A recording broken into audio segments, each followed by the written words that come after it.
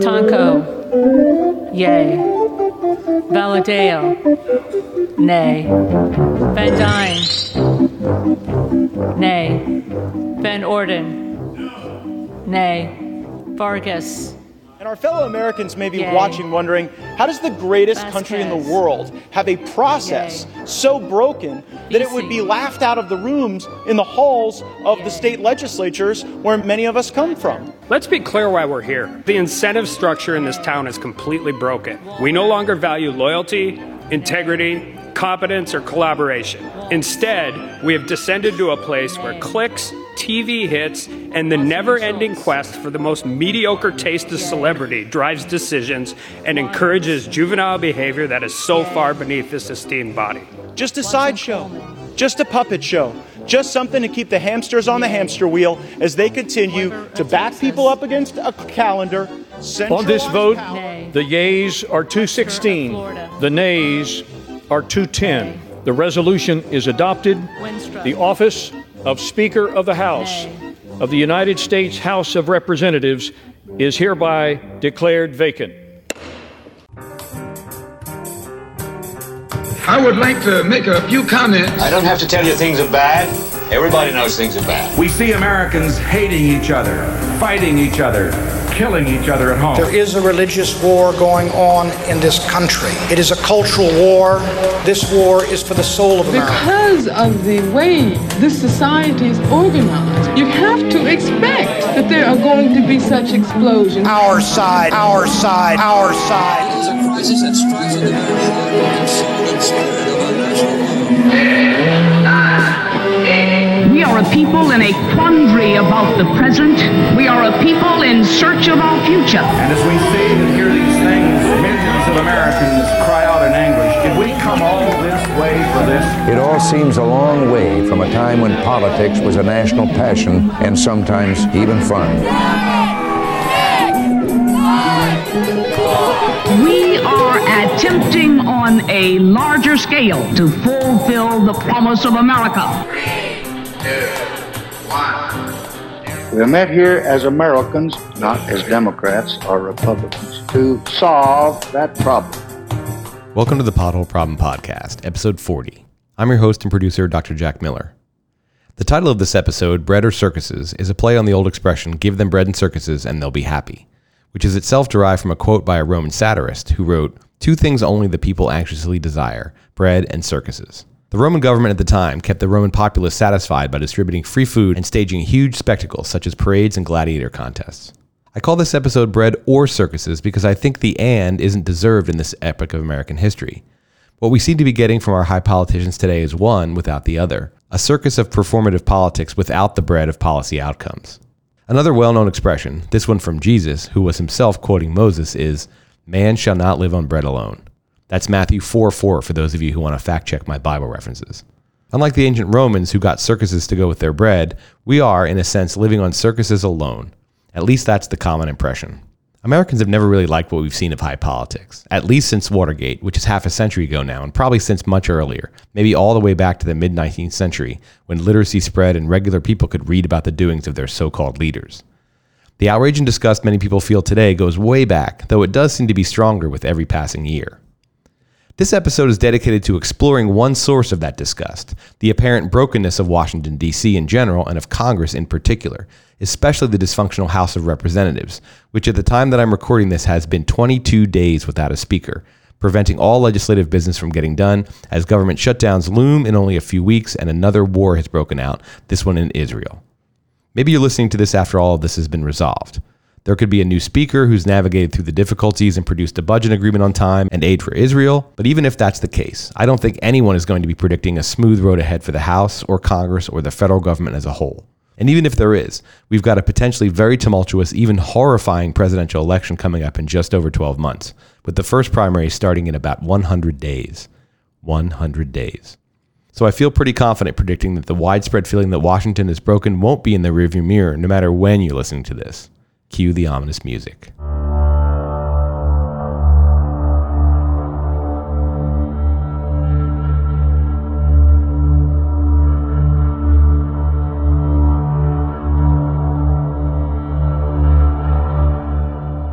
I'm Nigel Wilkerson, your British correspondent on American politics. I'm talking with Dr. Jack Miller today about Congress, which he refers to as the two-ring circus. Why don't we start off with why you refer to Congress this way, Dr. Miller? Well, the perception widely held by many Americans of Congress is that it's exactly that. It's a circus. It's a bunch of clowns. It's a bunch of jokers. It's, at best, entertaining, but not really functional in any way. So the circus metaphor seems to fit neatly in people's perceptions, but I also think that it fits kind of the actual structure and operation of the way Congress works. Politics for a really long time has been, or was, I would say, transactional. The voters were transacting with their elected officials, saying, we'll give you our votes and you give us the things that we wanted. And politicians would transact with each other to trade their votes and make deals to give other elected officials things they wanted so that they could then turn around and give the voters the things that they wanted. Transactional. And while that can sound very, I would say, morally problematic or not very democratic, it actually is a functional way of conducting a democratic system. You give the voters what they want by making deals with other people who are trying to give the voters what they want. That, in a way, gives us outcomes that respond to the public will.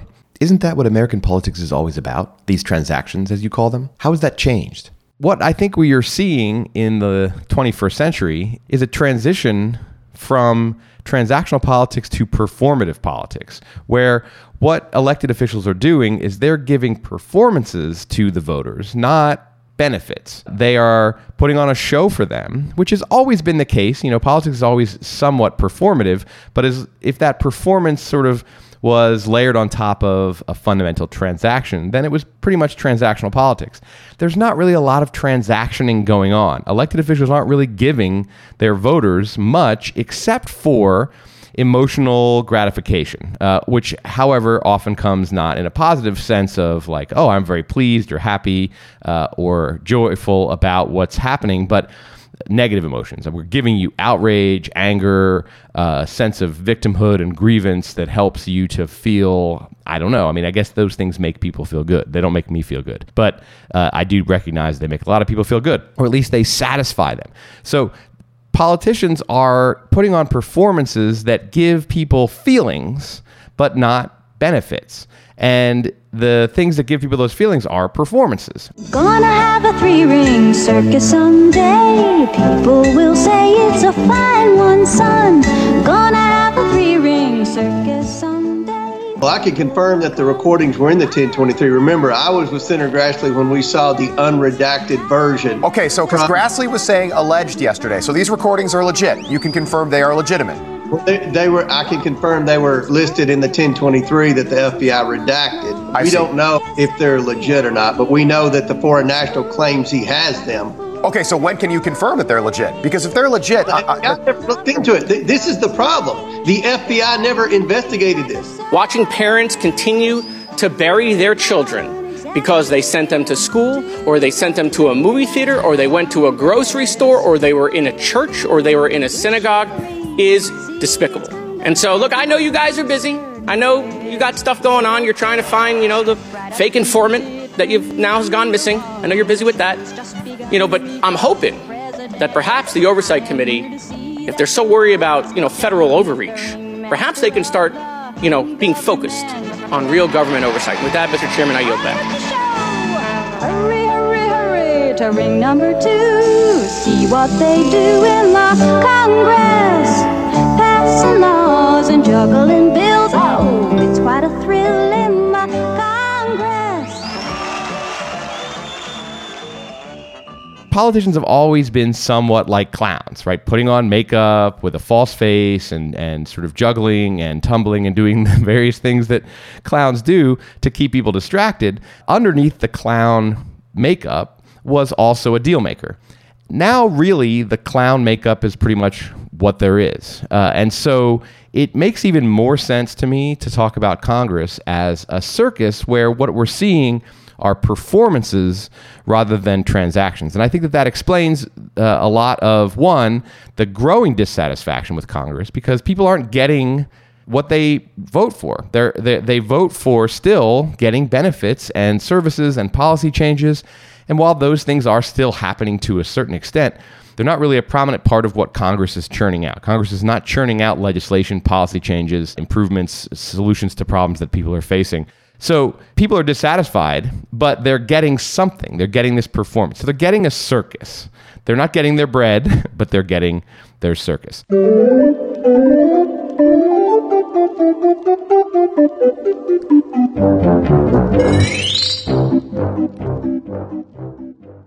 The Pothole Problem Podcast is supported in part by the Center for Public Service, a valued community member in the Hatfield School of Government at Portland State University.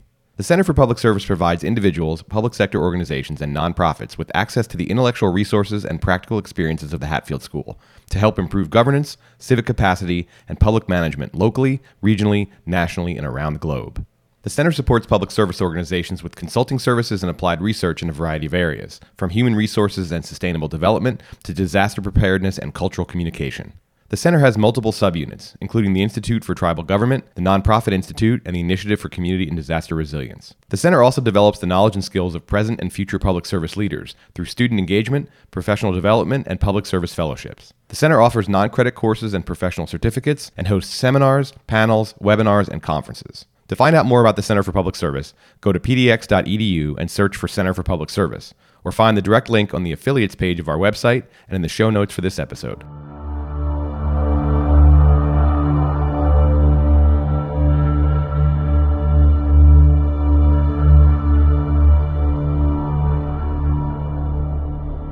I know that there's a lot of fear that a broken Congress means a broken United States government, but congressional dysfunction and inaction are nothing new. Whether it's a good thing or not, the other two branches of government are able to step into the void when Congress can't get the job done. Here to discuss this is another segment from the Two Ring Circus podcast that provides some perspective on what happens when Congress can't or won't act. Complaints about the brokenness of Congress are far from new, but there's at least one thing Congress has been doing for over 100 years now to address this problem. Ever since the 1913 Federal Reserve Act created the Fed to enact monetary policy, Congress has been creating executive agencies and endowing them with quasi-legislative power to ensure that its job of setting policy in a timely and effective manner gets done, even when it can't itself act. For this final segment, we turn once more to Nigel Wilkerson for a report on this century of steady legislative outsourcing by Congresses of both parties. As early as 1948, in his speech before the Democratic National Convention, President Harry Truman went straight after congressional dysfunction and the failed promises of the congressional majority. The Republican platform cries about cruelly high prices. I have been trying to get them to do something about high prices ever since they met the first time. I wonder if they think they can fool the people of the United States with such poppycock as that. They could do this job in 15 days if they wanted to do it. They're going to try to dodge their responsibility. Campaigning against Congress has been a staple of presidential rhetoric ever since. We know what to do. Congress needs to act. Let me be clear about something. If this Congress refuses to act, we need a new Congress. While facing complaints from presidents for its failure to take action, Congress has in fact frequently taken action to transfer some of its legislative power to the executive branch, where decisions are much easier to make. The Fed is only one of numerous examples of independent executive agencies endowed with wide-ranging policymaking power that one would think the Constitution has reserved solely for the legislative branch. There are literally dozens of agencies, commissions, and administrative bodies that exercise powers that are indistinguishable from the legislative powers Congress allegedly holds. And they have produced volume after volume of federal regulations that have all the force of law, as though they had been passed by Congress itself. I spoke one more time with Dr. Miller about this 100-plus year trend of congressional decline. Yeah, the fact is, the executive branch today exercises nearly all the lawmaking power vested in the federal government by the Constitution. He says that the exception to this trend is tax policy and the budget, which is clear that Congress could not and will not transfer to the president.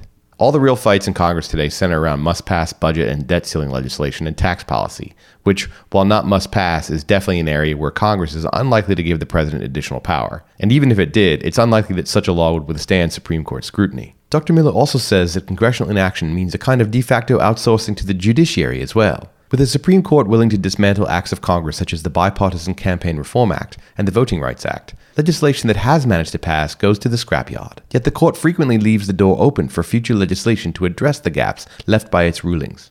There are any number of cases where the court has struck down portions of federal law while specifically noting that Congress is still free to take action in accordance with its ruling, or that Congress has power to legislate that the courts themselves lack.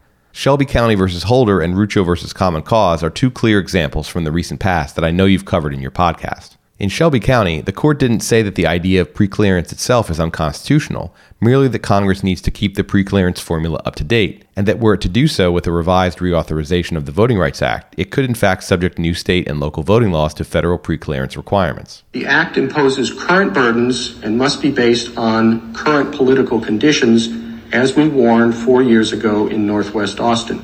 If Congress had started from scratch when it extended the challenged provisions in 2006, it plainly could not have enacted the present coverage formula. When taking such extraordinary steps as subjecting state legislation to preclearance in Washington, Congress must ensure that the legislation it passes speaks to current conditions. The coverage formula, unchanged for 40 years, plainly does not do so, and therefore we have no choice but to find that it violates the Constitution. And in Rucho, the court was very clear that Congress, in addition to the states, possesses the constitutional power to regulate the districting process and eliminate gerrymandering. The only place the Constitution even refers to the electoral process is in the Elections Clause, where, as I've explained, it assigns authority to make the rules to state legislatures subject to review by Congress. The Freedom to Vote Act, introduced in 2021, would have taken up the court on its offer. Of course, as we've explored in various ways on this show, congressional action on big issues, arduous under the best of circumstances, is extremely unlikely under current political conditions. Efforts by Senate Democrats to strengthen voting rights and overhaul the nation's election systems have failed yet again. Republican lawmakers voted down the bill for a third time on Wednesday. The measure failed 49 yeas to 51 nays along party lines. That is far short of the 60 votes needed. Senate Majority Leader Chuck Schumer changed his vote at the last minute in a procedural maneuver that will allow him to bring it up again. Senate Democrats say the Freedom to Vote Act represents a major step forward in promoting racial justice and equity for all Americans. They promise it will thwart restrictive voting measures being passed in Republican-led states. Senate Minority Leader Mitch McConnell calls the measure, quote, an election takeover scheme. It's just really unfortunate that the Supreme Court has indicated multiple pathways for acceptable legislative action that Congress simply isn't able to follow. I understand why you Americans love to hate Congress, but if you want to avoid slipping beneath an increasingly imperial presidency and the seemingly anti-democratic Supreme Court, you need Congress to work effectively to do its job, now more than ever. I'm Nigel Wilkerson, reporting from America.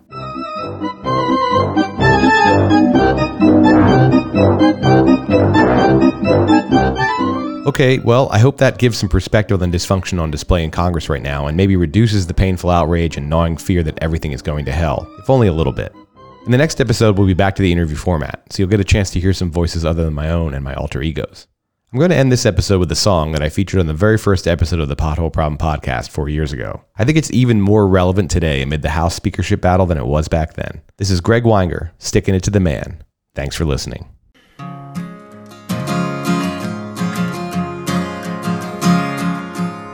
Woke up the other day and I was the man. After years of getting away with whatever I can. Looked my buddies in the eyes, said, fellas, it's been nice, but I know what y'all been up to that ain't right. Now when you're sticking it to the man, you're sticking it to me. I ain't taking it in the can, won't turn the other cheek. Get your collective asses in line, or tonight I'll have you working overtime. When you're sticking it to the man, you're sticking it to me. Those 2-hour lunches are a thing of the past, and you'll find my coffee-stained Dockers out in the trash. Now you see I'm dressed for success. My shirt is tucked and my pants are pressed. My mustache is trimmed, my hair is all compressed. When you're sticking it to the man, you're sticking it to me. I ain't taking it in the can, turn the other cheek. Check your time cards if you're wise. Got both of my eyes on those office supplies. When you're sticking it to the man, you're sticking it to me.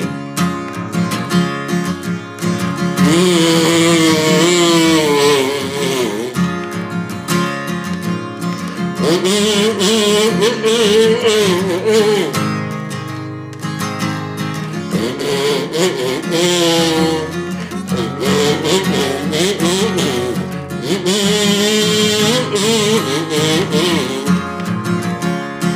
Oh, it's lonely at the top, some folks say. It was never in my plan to wreck somebody's day. But making decisions ain't fun.